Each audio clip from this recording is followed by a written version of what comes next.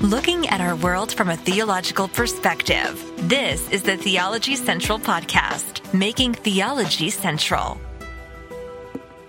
Good afternoon, everyone. It is Thursday, October the 13th, 2022. It is currently 5:03 p.m. Central Time, and I'm coming to you live from the Theology Central studio, located right here in Abilene, Texas, where I continue to have interruptions. I continue to have things that keep me from sitting here in front of the microphone, but hopefully all of that is over for the day. So I don't know how many live broadcasts I can get in this evening, but I'm going to do what I can. Hopefully we will have some interesting conversations, some interesting studies, something to challenge you, something to make you think, but you know where we must start today. All right, we have to go back to the book of Amos because we are so very far behind. So we're going to return to the book of Amos. If you haven't been with us, we've been studying the book of Amos now for a very long time. This is like part 24. This will make 24 hours of study on the book of Amos. That's absolutely crazy if you really think about it. Hopefully you have found it to be beneficial. Hopefully you found it to be very helpful. The Bible study exercise series is designed to get you from being a passive listener to an active participant. You really get the most out of this when you grab a notebook, a Bible, a pencil, some reference tools, and dig in using the curriculum and participating in the assignments. That's when you really benefit from this. The goal is to actually get you to study the Bible. So each episode is always unique and different. Sometimes I'm just giving assignments. Sometimes I'm just asking questions. Sometimes I'm teaching. Sometimes I'm teaching like I don't have a clue where we're going, just to try to get you involved in the process. Every time it's a different approach. But what we've been doing now here for the book of Amos is because we were given permission by the ministry of the late Dr. J. Vernon McGee to use their content. So we've been using the teaching of Dr. J. Vernon McGee on Amos, and we kind of been using it and not almost like when I do a sermon review. It's more like, here's what he's saying, and then I offer my thoughts and perspectives. So you are really getting two perspectives at the exact same time, and hopefully you're finding that beneficial. I gave you the most comprehensive book Bible study method ever put into existence to help you really use that method, and hopefully you've been doing that. So if you've missed everything, please go back and listen to the entire series on the book of Amos. But we don't want to waste any time because we are so far behind. We have a long ways to go. So we're going to jump in. I don't think I'm going to be able to finish Amos chapter 5 in this episode, but I'm going to get as far as we can. And then I'll come back later, finish it. And then maybe tonight we'll do 6. We need to take a trip back to Indiana. We need to finish our review of the youth conference messages. So we need to do that. There's something we definitely need to talk about. We may do that later tonight. I definitely think it would be a good late night broadcast. We need to do that. So much going on, so much happening, but we'll get to all of that later. Right now, the focus is. In fact, it's always good to start. Whenever you got all of these other things you want to talk about, it's always good to first and just discipline yourself to always start with the Word of God. That's where we need to start with. So the book of Amos. The book of Amos. I'm getting ready to say, I don't know why I was getting ready to say the book of Hosea, but the book of Amos, maybe because my Bible because of the fan, switched pages on me. But the book of Amos, chapter 5. Are you ready? We're not going to go back and review everything. There's an interesting part at the end of chapter 4. Really that last verse of chapter 4, but I'm not going to read it because I'll start talking about it. But I think it's going to show up in a podcast episode today, or maybe tomorrow, maybe tonight, maybe at some point. You'll see. We have a new podcast that I'm thinking of, maybe a podcast series, maybe a standalone podcast. I think it's a good idea. I kind of threw the idea out there the other day, and most of you did not respond, but a few people did, and they thought it was a great idea. And so we'll have to see. Right now, I got to finish up all the other things that we're working on. But are you ready? Amos chapter 5. Thinking caps on. Here we go. The prophet Amos, right? From the southern kingdom of Judah, sent to the northern kingdom of Israel. Bring God's message to them, one of judgment, one of condemnation. What's going to happen in chapter 5? Here we go.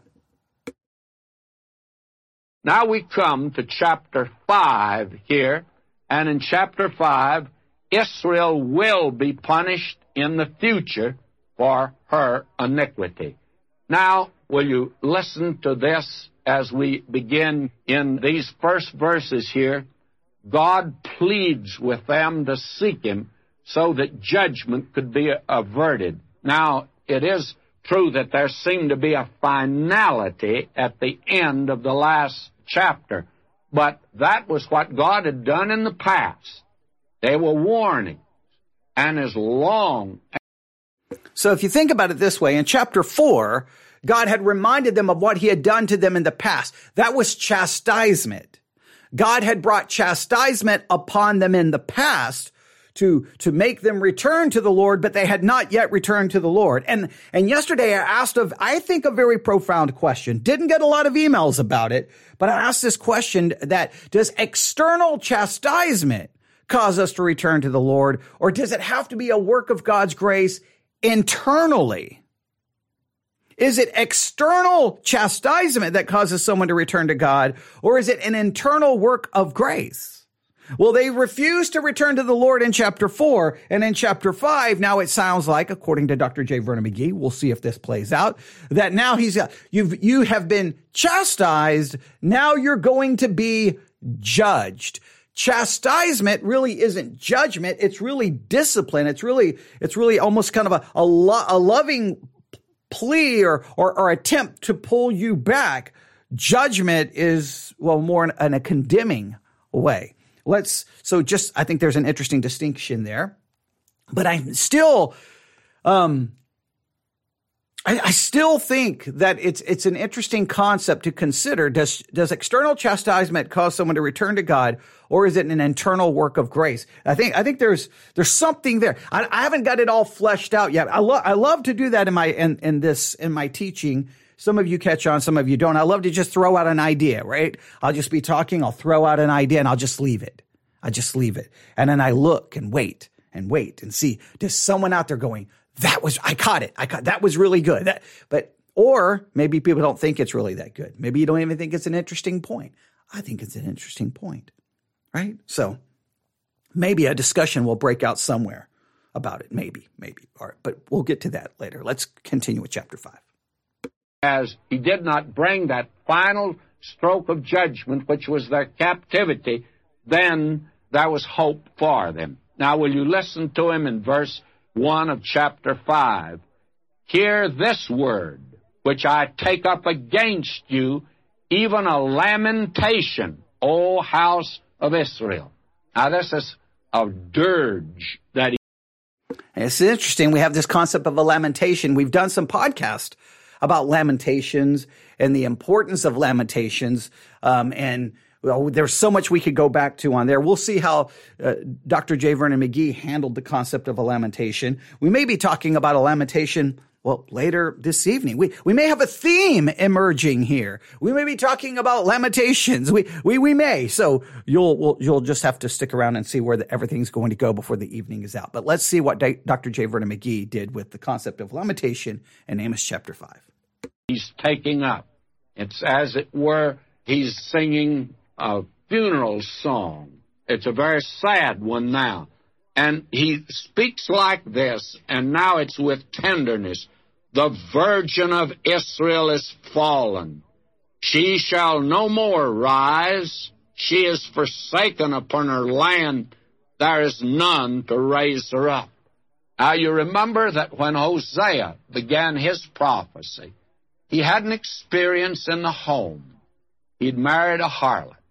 And now God sent him out to speak to the nation, and he's saying to the northern kingdom, you're a harlot, but God still loves you. Now here, Amos says, you were a virgin.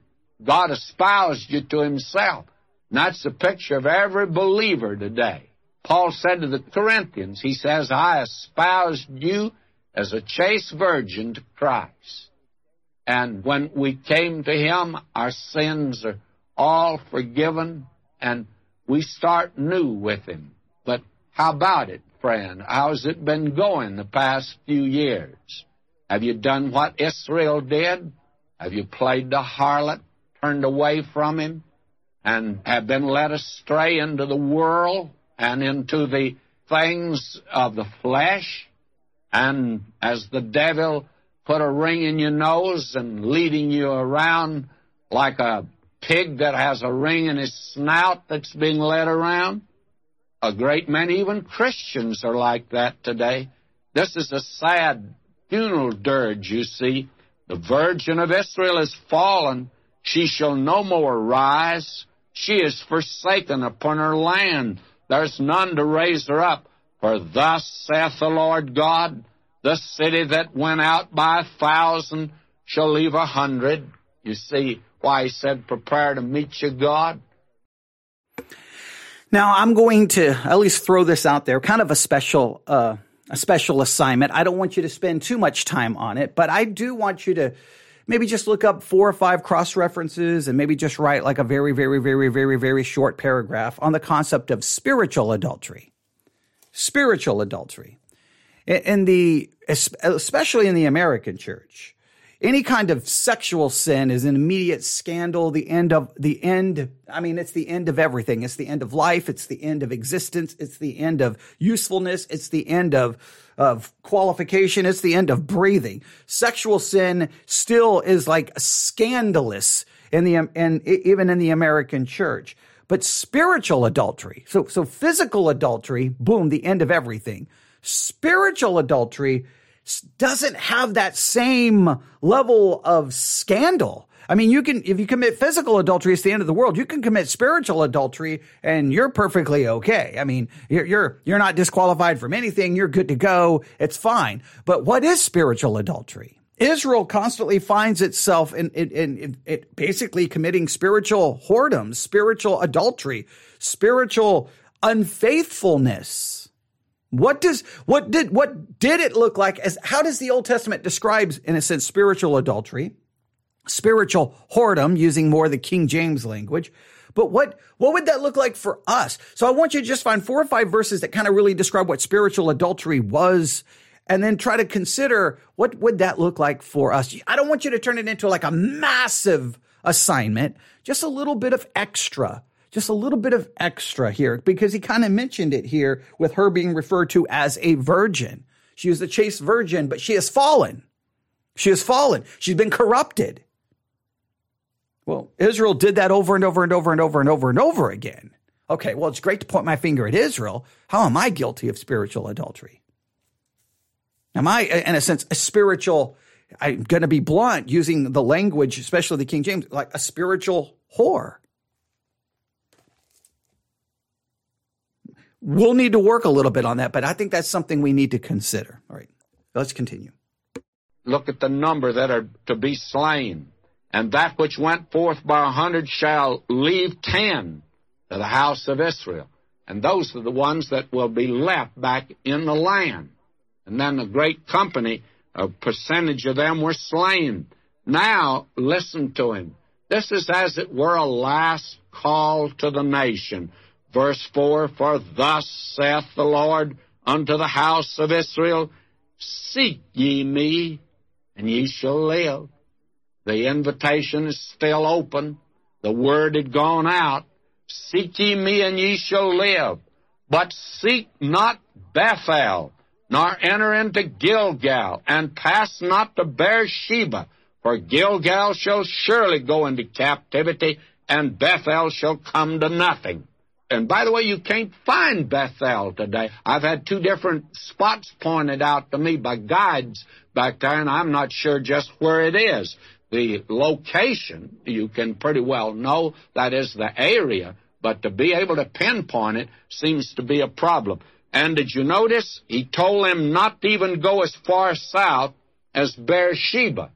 But when he talks about the 2, Gilgal and Bethel, are coming to nothing, he doesn't mention Beersheba. Why? Because Beersheba will go in captivity over 100 years later when the southern kingdom goes into captivity. But now, Gilgal and Bethel will come to nothing. They go into captivity.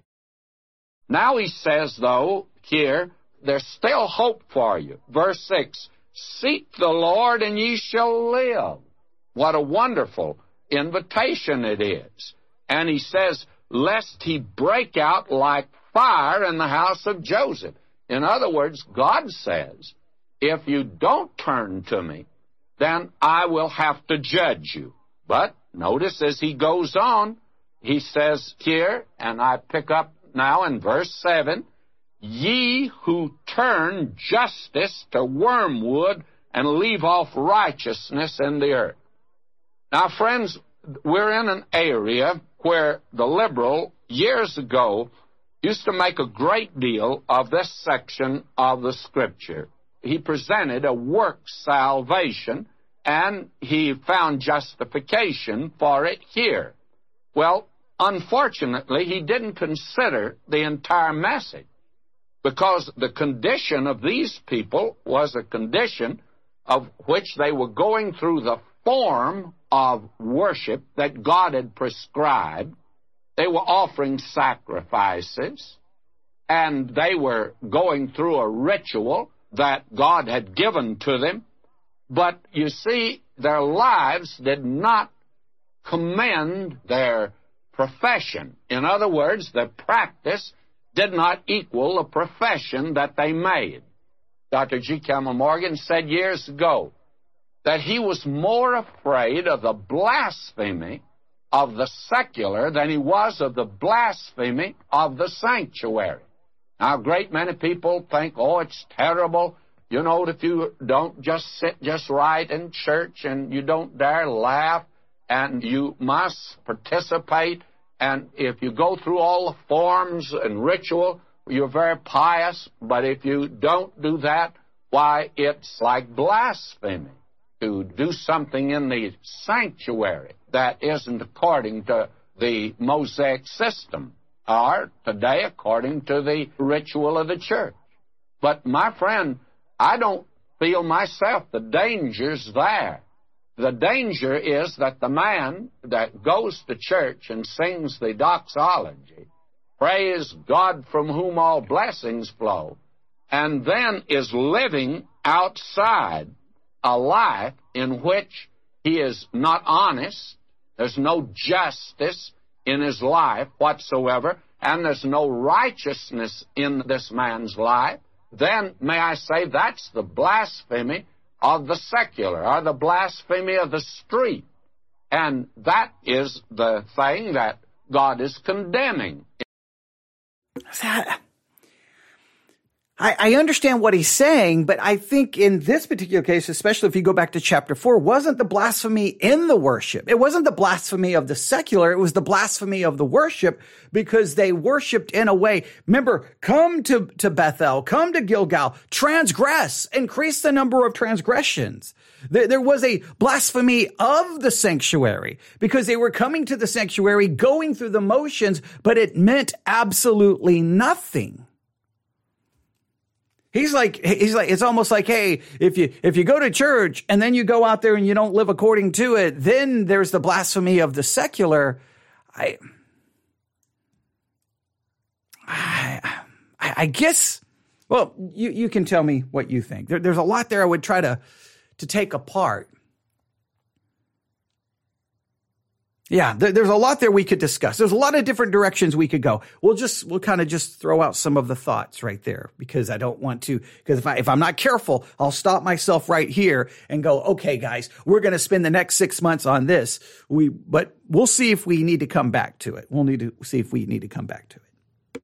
And these people, not that living faith in Christ is not essential. It's absolutely essential for your salvation to trust in Christ. But my friend, if you make a profession of trusting Christ, and then your life outside does not commend the gospel at all, then may I say to you, there's not but one word, and it's a harsh word. But the Lord Jesus is the one who used it more than anyone else. He said to the religious rulers of his day, ye hypocrites. Now, I do understand the problem with hypocrisy, But I get nervous when we use language like your life does not commend the gospel. Your life does not live up to the gospel. The gospel is a message of you are so messed up. You're such a sinner. You're so disobedient that you need someone else to save you and you need someone else's righteousness. So how can my righteous actions commend the gospel? My sin would demonstrate why I need you could make an argument. Your sin demonstrates to everyone the need for the gospel. So, I do understand that you could say my profession in following Christ, my profession of Christianity sometimes isn't, my actions does not commend that. But as far as using the word the gospel, my sin shows everyone why I need the gospel. Not saying that that means we should go out and sin to demonstrate that, but we're going to sin. But I do understand the problem with hypocrisy. I think to me, I guess we could ask a question here. Is hypocrisy simply the inconsistency of living out and practice what you believe? Or is hypocrisy the pretending that you're living out what you believe when you're not? Like, what truly, is it simply inconsistency that makes you a hypocrite? Or is it the pretending? Is it the acting like you are doing right when you're not? See, I tend to see hypocrisy more as you're pretending to be righteous. You're pretending to be godly. You're putting on a mask, pretending to be so self-righteous when you're not. I don't see simply being inconsistent with the standards and the morality of Scripture as being hypocritical, because we all fall short of that. Again, I can give you 3 scriptures. I say this all the time. There's 3 very interesting scriptures that we're all, in a sense, hypocrites of if we simply say inconsistency equals hypocrisy. Be ye holy as God is holy. You've never fulfilled that. You never will fulfill that. So does that make you a hypocrite? Love God with all your heart, mind, body, and soul. You've never done that. Does that make you a hypocrite? Love your neighbor as yourself. Does that make you a hypocrite? Now, it makes you a hypocrite if you pretend that you're holy as God is holy, that you love God with all your heart, mind, body, and soul, that you love your neighbor as yourself. If you put on some fake religiosity, a robe of self-righteousness, and walk around pretending that you've got it all figured out, pretending that you're godly, that to me is hypocrisy. Hypocrisy is not the mere existence of my consistency with it, because I can never be consistent with that. That's why I need the gospel. God's standards constantly condemn me, so I'm always inconsistent with it. Is hypocrisy the pretending, the putting on the mask, or is it simply inconsistency? Sometimes the preachers preach it as, hey, you claim to love, you claim to love God, but you don't do this or you do this. You're a hypocrite. Well, wait a minute. Then we're all hypocrites, because none of us live a consistent life with God's standards. It's our pretending. It's our denying and covering up our sin. A lot of times people say the original term hypocrite was referred to someone wearing a mask, that in ancient times in theater, people would play different characters by simply holding a mask up to their face, right? It's being an actor. Well, if hypocrisy is pretending or being an actor, pretending to be a character, then true hypocrisy is where you pretend to be without sin. You pretend, but as a Christian, if you are confessing and acknowledging your failure and your inconsistency, then that doesn't make you a hypocrite in my mind.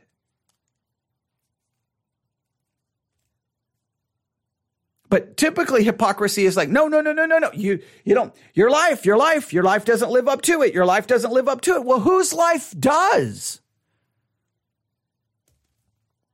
Look at the heroes of the faith in Hebrews 11. Does any of their lives live up to it? No, maybe in specific situations you could say, look, they did this, but there's plenty in their life that wasn't.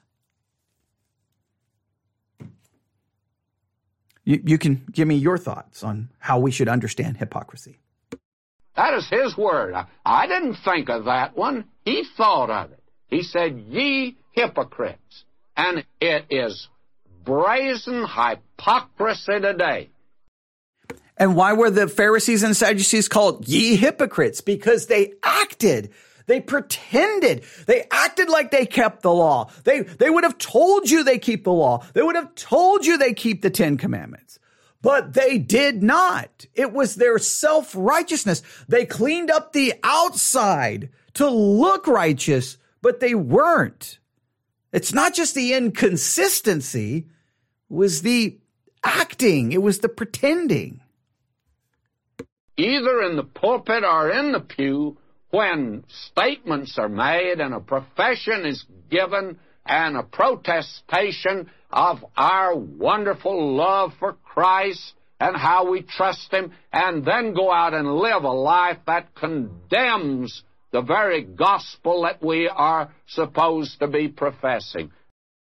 Again, I don't know how our sin can condemn the gospel, because the gospel is about saving condemned people. How can my sin condemn the gospel? Because the gospel is a message of saving condemned people who don't deserve it.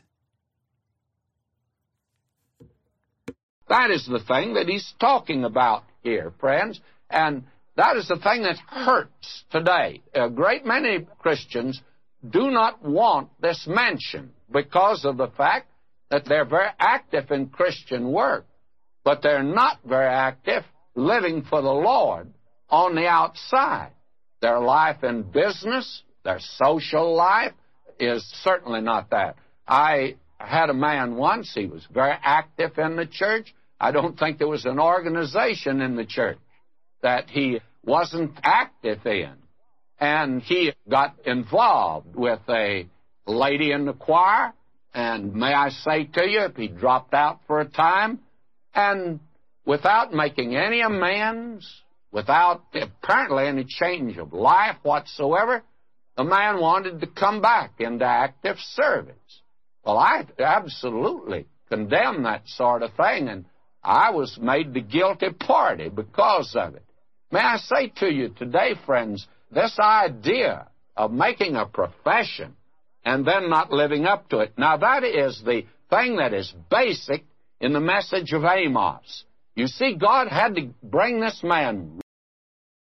Again, you make a profession, you don't live up to it. What is required to live up to it? Do you have to love the Lord thy God with all your heart, mind, body, and soul? Do you have to love your neighbor as yourself? And do you have to be as holy as God is holy? If that's the requirement to live up to your profession, then no one does. That Christians say sometimes the weirdest things. You got to live up to your profession. Okay, what is exactly right? And you know what it always is? It's always like, well, then you avoid. In other words, you avoid mortal sins. It's what it always comes down to. These are the big ones. If you commit this, you're not living up to your profession. Now you can commit all of these smaller ones, and you're still living up to your profession.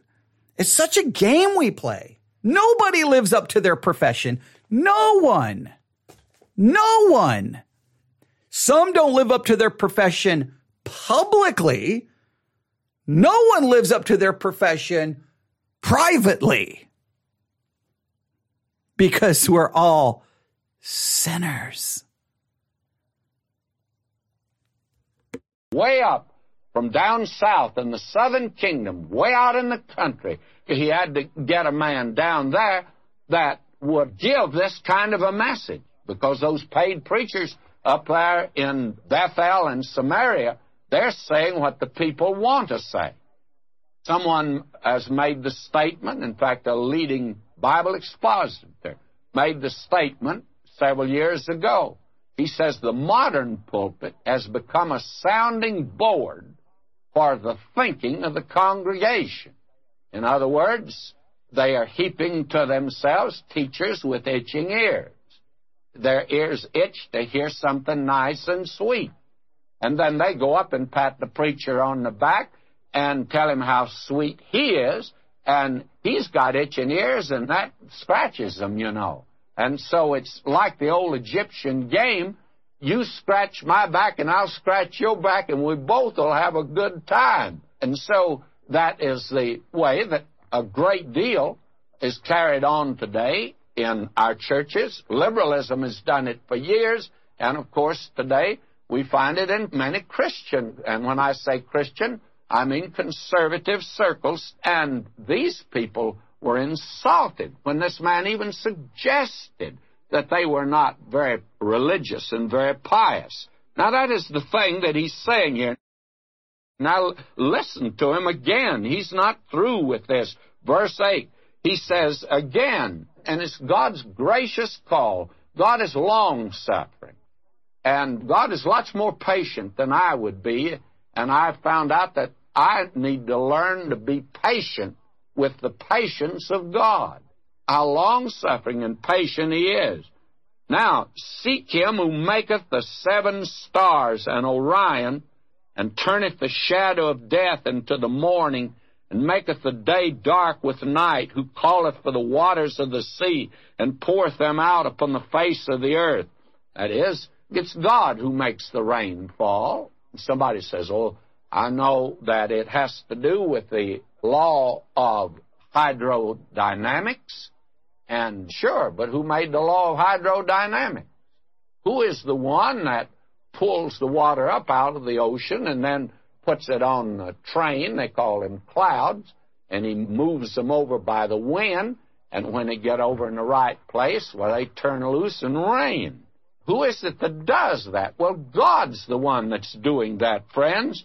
And Amos says, the Lord is his name. He said, you've turned to these idols, and your life does not command your faith in a living God, and the living God is the Creator. And Orion, of course, is one of the many constellations in the heaven, and it was the one, of course, familiar to these people in that day.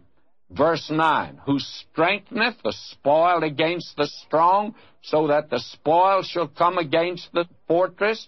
They hate him that rebuketh in the gate, and they abhor him that speaketh uprightly.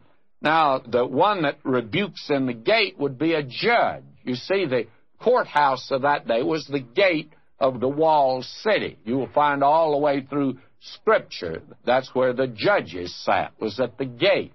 That's where Boaz, you remember, got the other kinsman at the gate of Bethlehem.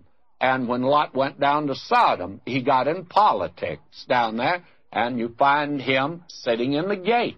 What is he doing there? Well, he was a judge. And so here we have the judge that was rebuking that which was wrong. He was the one that was hated. And therefore, most of the judges were very dishonest. And they abhor him that speaketh uprightly. When a judge insisted upon justice and upon that which is right, well, he became very unpopular. I'm not sure that human nature's changed very much. Now, will you notice, verse 11, for as much, therefore, as your treading is upon the poor, they are the ones that do not get justice. I know that. I've been on that side of the line a long time. And ye take from him burdens of wheat. Ye have built houses of hewn stone, but ye shall not dwell in them. Ye have planted pleasant vineyards, but ye shall not drink wine of them. And those beautiful palaces that were built at Samaria are in ruins today, and they were destroyed shortly after this message was given. Been in ruins now for several thousand years, almost 3,000. Now, verse 12, for I know your manifold transgressions and your mighty sins. They afflict the just. They take a bribe. They turn aside the poor in the gate from their right. In other words, the poor cannot get justice in the court of that day. Has it changed today? Unless you're able, friends, to employ a very expensive lawyer, which means one that is clever and knows how to, to get around the edge of the law without really breaking it, but sure do bend it up pretty well. And unless you can pay for that sort of thing, why, you find out you have to pay right through the nose.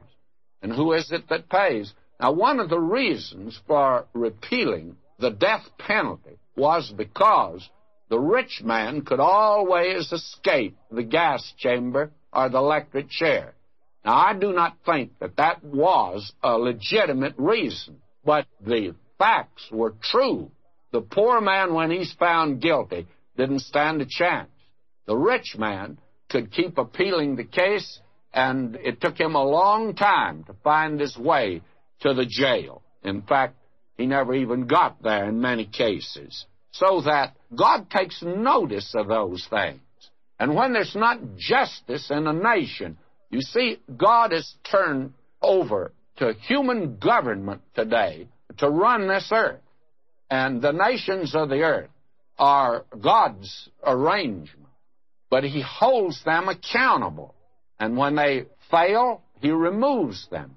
Rome was removed from the scene. And we're going to talk about that later. But now let me move on here. Verse 13, therefore the prudent shall keep silence at that time, for it's an evil time. In other words, a man in that day knows he can't get justice. And many good people were keeping quiet. And it was the prudent thing to do, because if he attempted to protest, it wouldn't do him a bit of good. And the tragedy of the hour in which we're living today is that we talk about the freedom of the press, freedom of religion, and freedom of speech. There's not much of that left today, because the press, the news media today, is definitely become a brainwashing agency. And I just love how Amos is directed at the people of God, and how when preachers preach it, we take the sins and apply it to the sins of the world, to the sins of the secular nation. This is towards God. This is God's nation, God's people, who have a covenant with God. So we should look at these sins and how it shows up in the lives of believers. I'm always baffled by how pastors do this. They're like, "Ooh, look at these sins. Look at the nation. Look at the news media. Look at politicians. Look at that. Look at liberals. Look at them. Look at them. Look at them. Look at them. Look at them. Look at them. Look at them. Look at them. Look at them. How about look at us? Look at us. Look at us. Look at us. Look at us. Look at us." How does this show up in the church? Where we treat people with a lack of justice. We treat people incorrectly. Shouldn't the application be towards how God's people act in society? It's not how the society acts. It's how Christians act within society. How Christians treat the poor. How Christians treat justice. How Christians. Like, if you're going to make it applicable, don't apply this to the lost and dying world. Apply it to the people of God. These are the words of a prophet sent to the people of God, to the nation. So of God, to, in a sense, to a nation with a covenant with God. I don't know why preachers loved it. It's almost second nature for a preacher. Oh, look at that. Boom, boom. Look at the world. Look at the world. Look at the world. Look at the world. Look at the world. Look at the world. Let's talk about their music, their movies, their politics. And I don't get why Christians are so preoccupied with everyone else's sin. How about we focus on what Christians do in the world? It is true today that only that which has money can get a public hearing. And as a result, you do have a silent majority in this country, because they know that their voice would not amount to anything at all. But we are in a tragic day, and that was the day Israel had come to. Verse 14, seek good and not evil, that ye may live. Again he calls upon them to turn to him. So the Lord, the God of hosts, shall be with you as ye have spoken.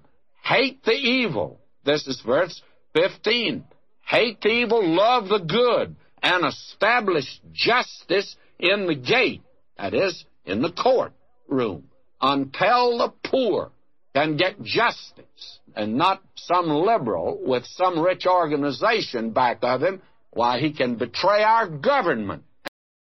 See, it's all about the world, the world, the world, the world, the world, the world. This would be applicable to Christians and how we conduct ourselves in the world. These things that Israel is being judged for, the injustice, all of these things, that's the way the world always operates. The world always operates with violence and deceit and a lack of justice and greed. That's because the world is dominated clearly and obviously by a rejection of any morality that comes from God. right? So we shouldn't expect the world to act right. We shouldn't expect justice in the world. It's always going to be corrupt. But the people of God who live in the world, we are the ones called then to carry ourselves differently. Now, we're going to fall short of that, but this should be applied to how Christians live. I don't know why this is being preached as focused on what the world is doing. I don't understand it. The message is to Israel. Israel's in a covenant with God. They're God's people. They're being said you're not living up to the word of God, to God's laws and standards. This should be time for you to reflect on your life. Are you guilty of these things? Are you guilty of hating him that would rebuke you for wrong? Are you the one who treads on the poor? Are you the one who does these kinds of things? And escape. In fact, he's made a hero.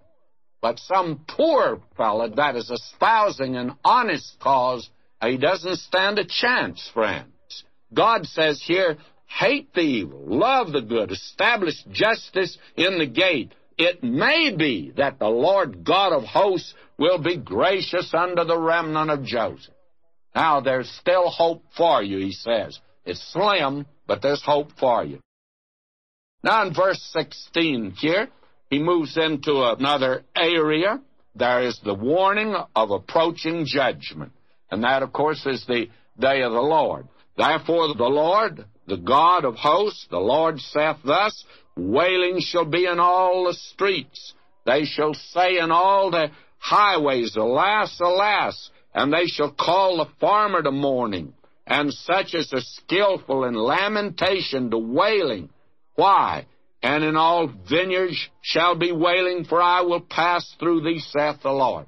The judgment of famine that we saw back in the last chapter, all of that was a warning. And it caused a great many people to very piously say, he puts it here as a woe. Woe unto you that desire the day of the Lord. There are a great many people today who are saying, oh, if the Lord would come. And for them, it's nothing in the world but a pious sentiment. And for them, it's not going to be as pleasant as they think it's going to be. Now, I read, woe unto you that desire the day of the Lord. To what end is it for you? The day of the Lord is darkness and not light. Again, we have that expression, the day of the Lord. Joel is one of the first of the writing prophets. Is it possible that woe unto you who long for the day of the Lord? Is this a possibility that this is a reference to someone who's like, I want the day of the Lord to come because they don't realize their own sin. They don't see their own sin. Is the issue here not that they just think it's no big deal, but they don't realize their own guilt before God? Yes, in a sense, come, Lord. But they don't see the fact that his coming is going to bring judgment upon them. You can tell me what you think. You can tell me what you think. All right, let's continue. And he's the one that introduces that subject. And every one of the prophets after him has something to say about it. And we need to be very careful because I'm sure many of us always thought the day of the Lord was the millennium. I'll be very frank with you. I was taught that at the beginning, that the day of the Lord was the millennium. Well, Joel was very careful, and Amos now, who is the prophet in the northern kingdom, as Joel was in the southern, to make clear that the day of the Lord is not light, it's darkness. In other words, the day of the Lord begins with judgment and moves on to the coming of Christ to the earth to establish his kingdom down here upon this earth. Now, there are great many... All right, someone just asked, maybe they're waiting for the day of the Lord because they want the other nations to be judged. Now that's a very good point, and it would go along, I think, with my idea. Yeah, they're like, hey, bring the day of the Lord, judge them because they don't see their own sin, their own problem. Hey, come on, Lord, get rid of this nation, get rid of this, get rid of them, get rid of them, get rid of them, get rid of them, get rid of them, get rid of them.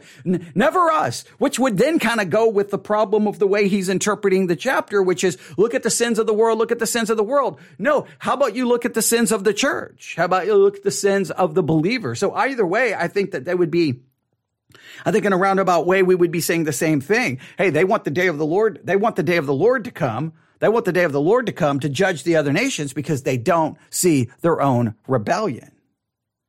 I think that that's what, I think that's the best way to look at it, is that maybe that's the issue. And they don't see it. And again, it's kind of ironic. If that's true, then his interpretation of this is really doing the same thing. God's going to judge them. God's going to judge them. Look at the world. Look at the world. The court systems are corrupt. Look at this, politicians, and look at this. The justice system is messed up, judging everything else, but not seeing that, no, this is supposed to be applied to us as believers. Commentators, and I say a great many, I don't have too many on Joel, but I have several that feel like that the people were becoming rather cynical, and they are really ridiculing the day of the Lord. Now, I don't see that here at all. In fact, I don't see how that interpretation could possibly be true. I see it on the opposite side, that a great many of these people became very pious. You see, they were going through the ritual, the Mosaic ritual, but they were also worshiping idols. In other words, it was just religion to them. That is all that church-going is to a great many people today. There's nothing vital, nothing real, there's no reality to go through a ritual. And that's the reason so many church services are so dead, and I mean dead, is because of the fact that you have there nothing in the world but a ritual that you're going through. Now, it may be beautiful, it may appeal to your eyes, it may appeal to your ears, but does it change your life? Is it transforming? Is it something that you take out with you into the marketplace that you can live by? There are a great many people, and I want you to hear this very carefully, and I'm saying it very carefully today. There are a great many people who are very pious today among those that are premillennial and pre-trib. We say, oh, if the Lord would only come. Well, do you really want him to come? Or are you using the rapture of the church as sort of an escape mechanism? It is to get you out of your trouble down here. It's to deliver you from your trouble. It's like the fellow that I tell you about when I was in seminary, when we were studying Hebrew, and we'd come out from the dining room of the evening, and he'd look up. We had a hard Hebrew lesson for the next day, as well as a Greek lesson, and he would say, oh, if the Lord would only come tonight. Well, what was he after? He didn't want to study Hebrew. And I never shall forget when he graduated. He was to graduate one night. He was to get married the next night and then go on his honeymoon. And I never shall forget the night before graduation. He came out and he looked up and he says, I sure hope the Lord won't be coming now for several days. Well, my friend, may I say to you, I'm afraid a great many of us look at the rapture like that. This man Amos said, you pious folk that are just going through the religious ritual and you're worshiping idols, the day of the Lord is not something that you ought to desire, because it's not light. It is a day of darkness and not light at all. You go through a great tribulation period when the day of the Lord comes. What you want to do is to jump into the millennium. Now let me be very careful and say something to those of us today who believe the church will not go through the great tribulation period. My friends, some of us are going to think we got into it after we get to heaven. You know why? Will you listen to what Paul had to say? Now I'm reading 2 Corinthians 5, verse 9. He says, "Wherefore we labor, that whether present or absent, we may be accepted of him. For we must all appear before the judgment seat of Christ." This is the Bema. This is not the great white throne at all. Here is where Christians come. For what reason? That everyone may receive the things done in his body, according to that he hath done, whether it be good or bad. Is this salvation? No. Paul says there's no other foundation any man can lay, but you can build on that. And you can build with wood, hay, and stubble. You can build with gold and silver, precious stones. But every man's work, not his salvation, not his person, every man's work shall be tested by fire. Now, if any man's work survives the fire, he'll receive a reward. But suppose it doesn't. Paul says he'll be saved, but so as by fire. And that's the reason I make the statement oftentimes that a great many people, they're saved, I grant that, but they're going to smell like they were bought at a fire sale when they get to heaven, because everything they did down here, they did in the flesh. They did it for some earthly reason, for some present satisfaction. And I want to be very frank and say this to you today, that Vernon McGee, as he's getting toward the sunset, I'm no longer on the young side, like to kid myself sometimes to think I might be, but I want to say this to you very candidly.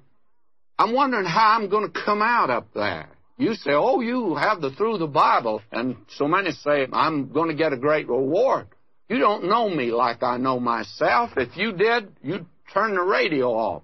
Well, wait a minute, don't turn it off, because if I knew you like you know yourself, I wouldn't want to talk to you.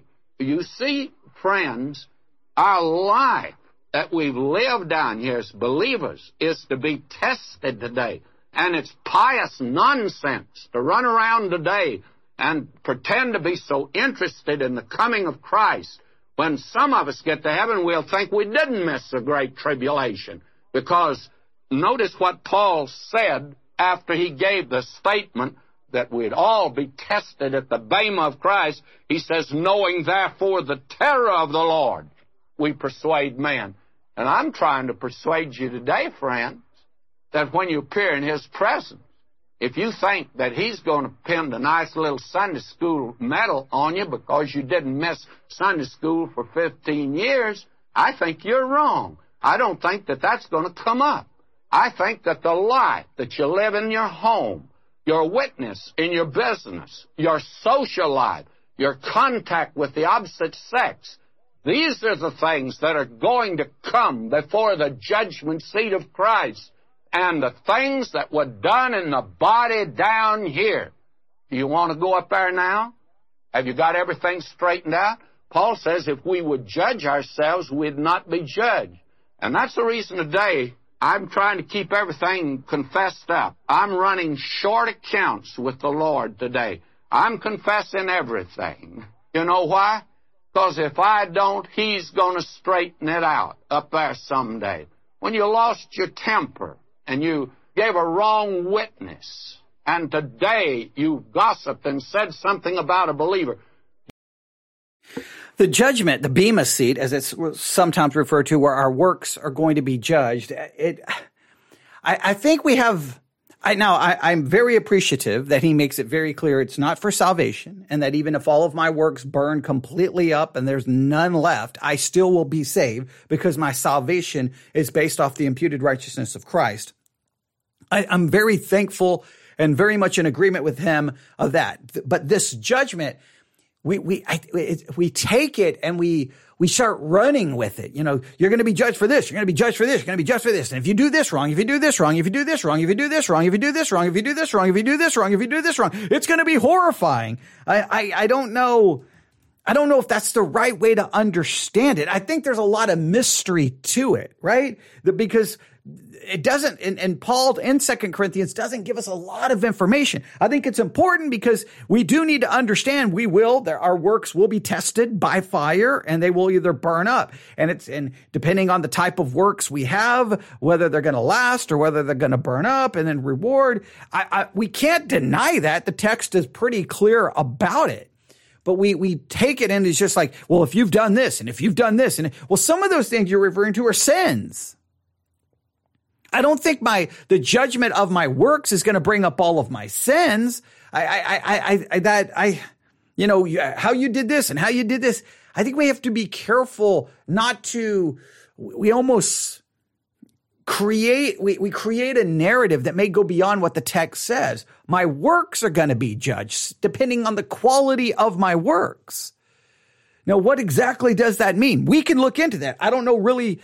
I see kind of why he's going in that direction. I don't know if this is the time to try to take that apart here in Amos, but I just make sure we understand, first, our salvation is not impacted by that, but be very careful not to go beyond what the text says. It's easy to get caught up in the preaching of it going, if you do this, if you do this, if you do this, if you do this, if you did this. And I think that can be detrimental and almost make it sound like, well, then what's the point of the imputed righteousness? Well, I get to heaven, but I'm still going to be humiliated and shamed and embarrassed and terrified. Like, I think we have to try to make sure we understand exactly what's going on there. But obviously, the goal here is to understand Amos. So I think maybe this is he's kind of chasing something that maybe we shouldn't. I understand what he's trying to do because he's like, why do these people seem to long for the day of the Lord? Woe unto them. How is that applicable to us as believers? So I see what he's trying to do. I just don't know if that's the time to go into that discussion, but he's only got a couple of minutes left. Let's let him finish it out.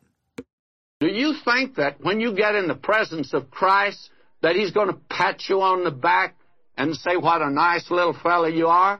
He's going to straighten that out. Things have to be made right in heaven, friends. And that's the purpose of the judgment seat of Christ. And believe me, Amos is putting it on the line. He says, cut out this nonsense you desire the day of the Lord. It's not light. It's darkness. There's a great tribulation you'll go through. And there is the judgment seat of Christ. And I don't think it's going to be as pleasant as some folk think it's going to be. Now, verse 19.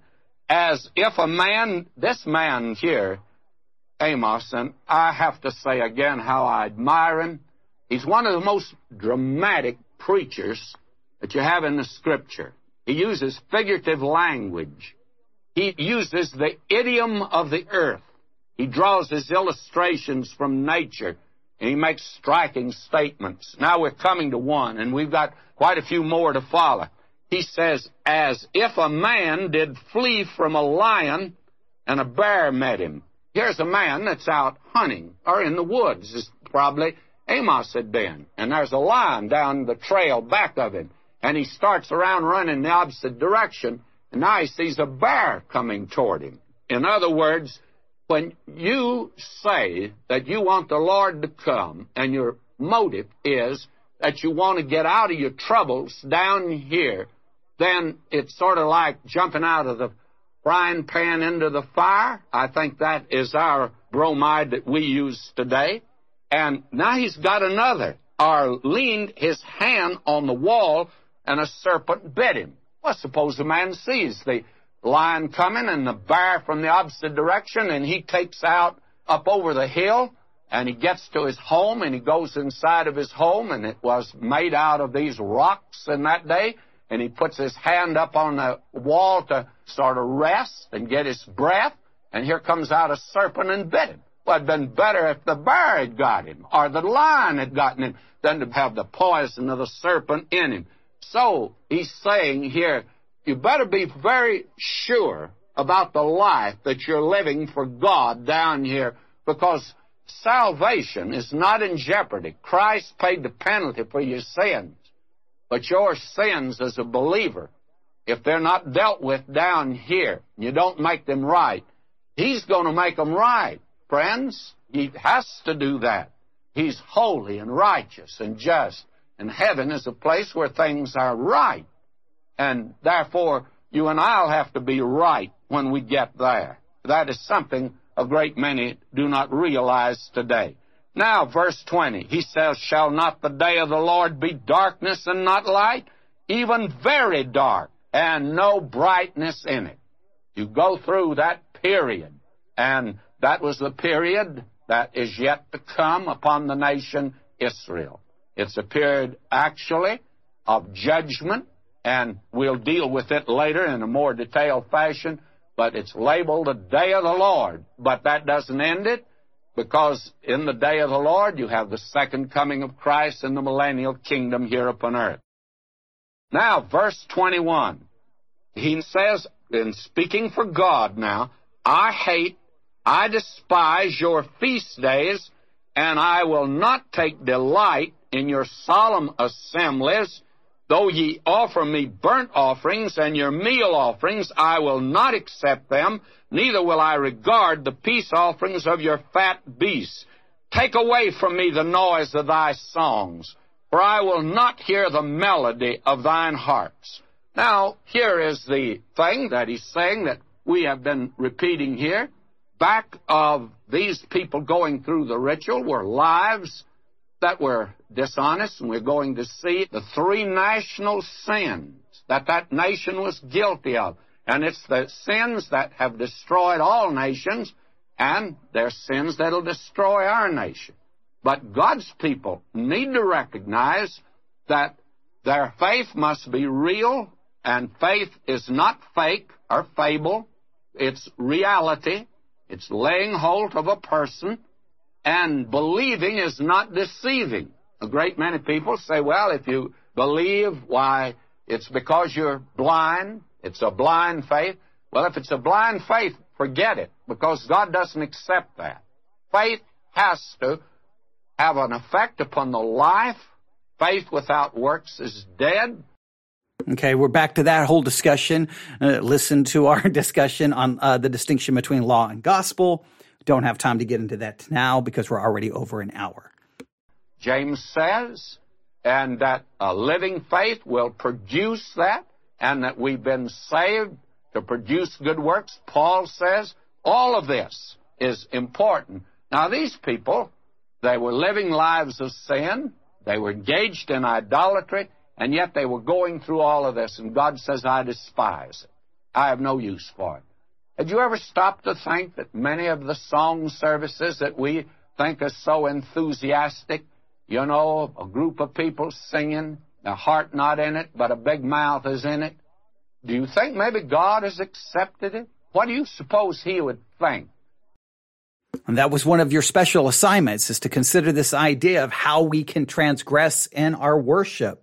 How is it that there are times we come to church and we're actually just transgressing and God does not accept it? I hope you've worked on that. We will return to that subject because I think we need to really try to find the answer to that. If he came to my church or your church, what would be his viewpoint?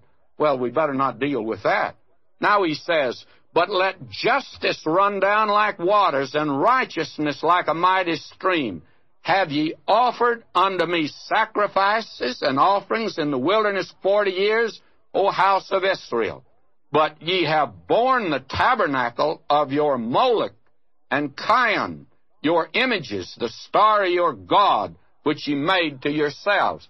Now, apparently the people in the wilderness, they went through a ritual. But when they would meet these heathen people, why, they wanted to take on their gods. And you find... So you can either look at the problem, the reason God would not accept their worship is because of their lifestyle, or because God was not accepting their worship because, well, they had taken up and accepted false gods. Like, it's the idolatry. Everyone wants to say, because if you're not careful, you can create a situation, well, hey, don't even come to church. God's not going to accept your worship if you're not living right. But I think it's more about their idolatry is the reason God is rejecting their worship. We could have a discussion there, but let's continue. The worship of Moloch was where children were put in the arms of a red-hot idol and made a sacrifice, and the screams of those children.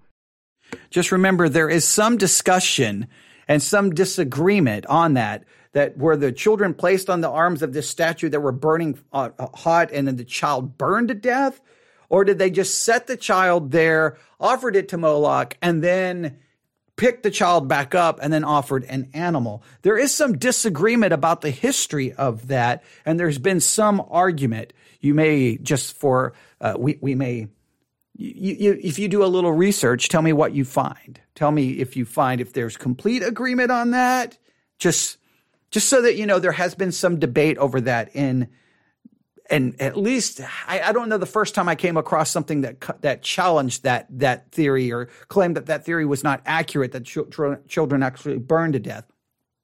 Maybe the majority still go with that view, just so that and it's something that you may want to look into. Were terrible, but that was the human sacrifice. Now, God says you can come to church on Sunday and go through the ritual of believing in me.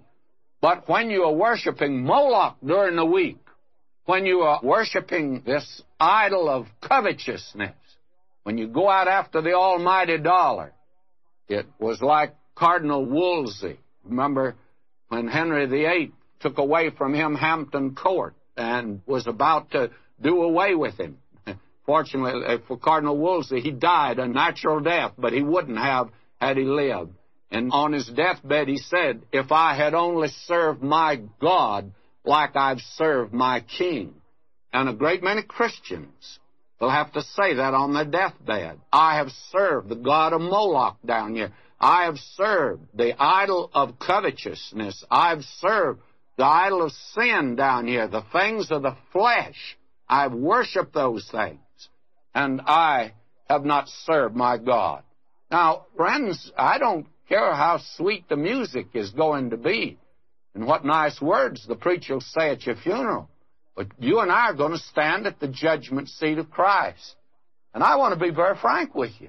That disturbs me somewhat. I want things straightened out down here as far as I'm concerned.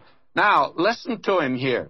He says, verse 27, therefore will I cause you to go into captivity beyond Damascus, that is, beyond Syria, saith the Lord, whose name is the God of hosts.